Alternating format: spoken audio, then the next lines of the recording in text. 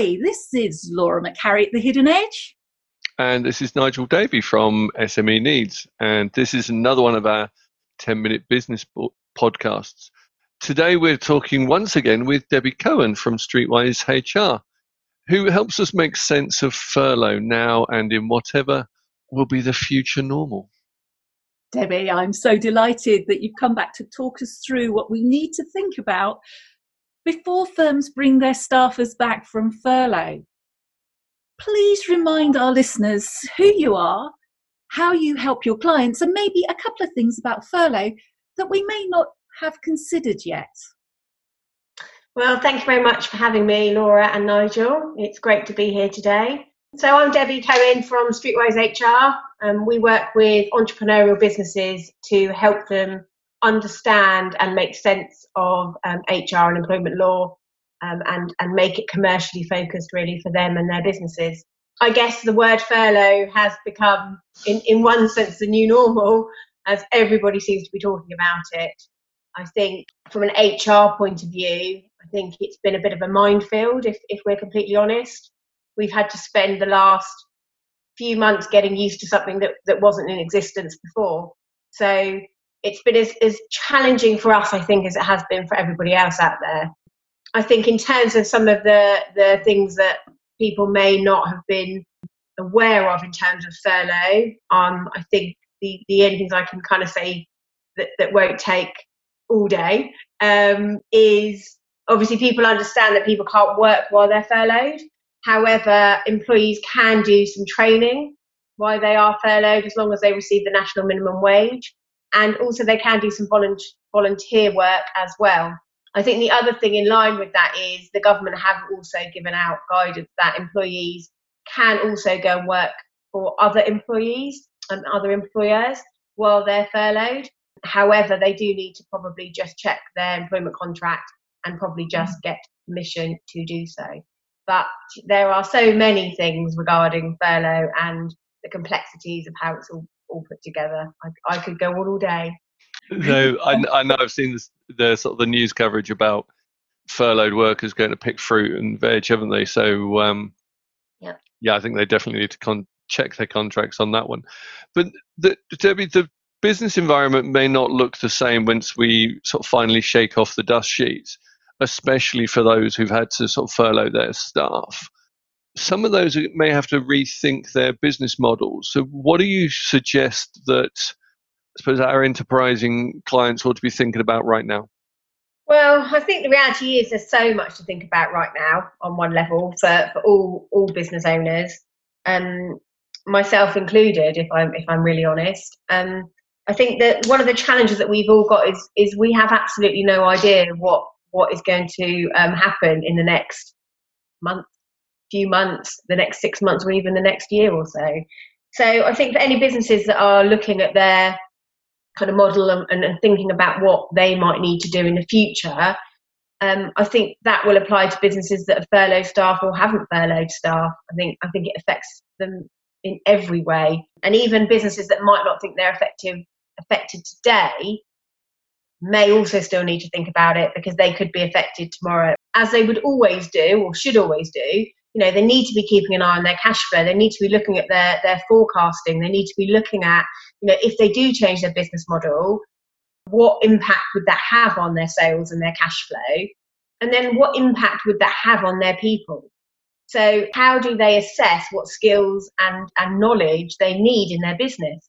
So if they're going to change their model or they're going to change what they do, which staff do they need to look at to say, well, they've got the right skills or the right experience to enable me in my business to do what I need to do and provide moving forward. But that's very difficult when none of us know what is next and what's going to happen or what the future might hold. The government-backed furlough guarantee will finish at some point. At the moment, I believe it's still due to end at the end of June. Haven't heard anything different yet. What should firms be thinking about before they bring their staff back from furlough, or not, as the case may be? Again, a really challenging question, I think, for a lot of business owners right now. People might say it's too early to start having those conversations when the furlough scheme is extended to the end of June, but it isn't. There is a lot to think about. Some clients are going to start to think about bringing some people back off furlough. So that in itself presents a number of challenges. So who do you bring back off furlough and who stays on furlough? What do you need to start thinking about the skills and experience you might need back in your business compared to people that you might need to continue to furlough? How do you continue to keep engagement up with people who are on furlough, but also then the people that you bring back into your workforce?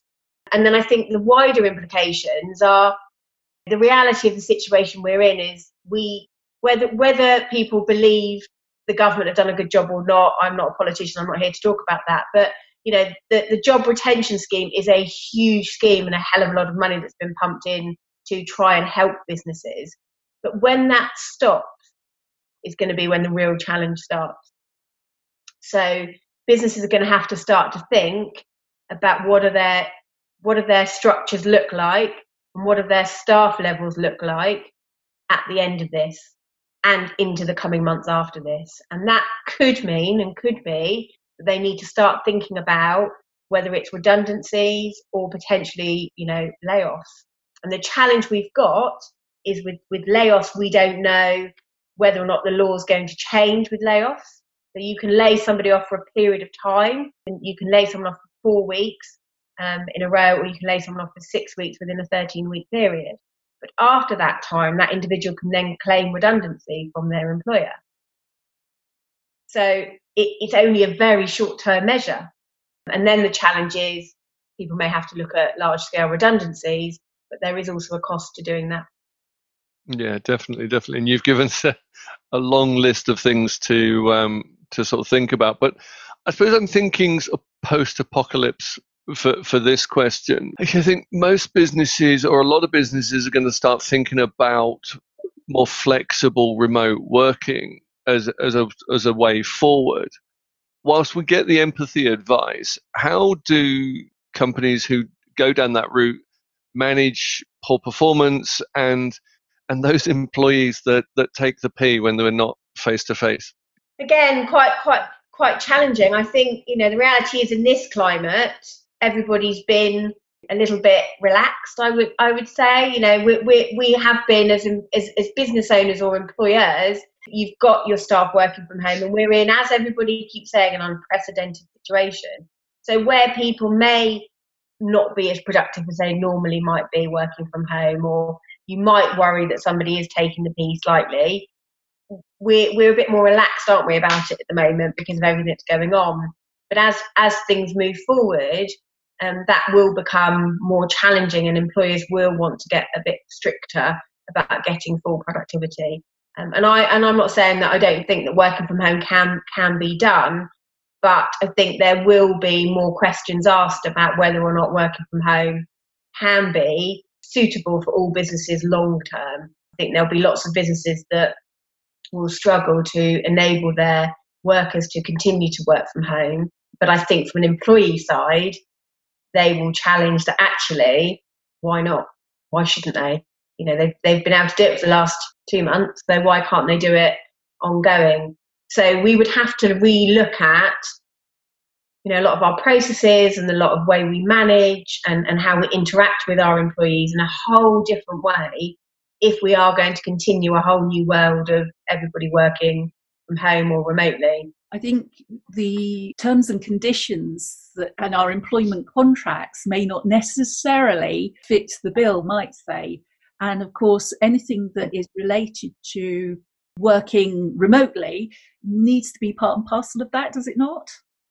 I think everybody needs to consider what their employment contracts look like moving forward. The law doesn't stop changing just because we're in this situation. We know that the law updated in April with the Good Work Plan. That still had to happen. We couldn't just stop implementing those changes within contracts because of that. And I think the same goes for working from home. We should be looking at the right policies and the right processes, the right risk assessments, GDPR. There are so many things that employers need to be thinking about, and that might have got lost maybe with everything else that has been going on. And I know, as a business owner myself, you have to stop sometimes and think, oh, actually, I haven't covered that. And sometimes you just need to speak to people that might just be able to give you a push in the right direction and help you to understand the things that you do need to think about. Thank you so much for sharing those top tips with us, Debbie. It would be great if our listeners can make contact with you if needs be. How might they do that? Well, you can find us online, and our website address is www.streetwisehr.co.uk. And if anybody's got any queries, please get in touch. Okay, and I'm sure lots of people will have lots of questions for you. We're coming to the end now of this business podcast. That's me, Nigel Davey from SME Needs. And me, Laura McCarry at The Hidden Edge. Please do make contact with any of us for sound business advice whenever you feel you need it. And please don't forget to comment on, like, follow and share this podcast.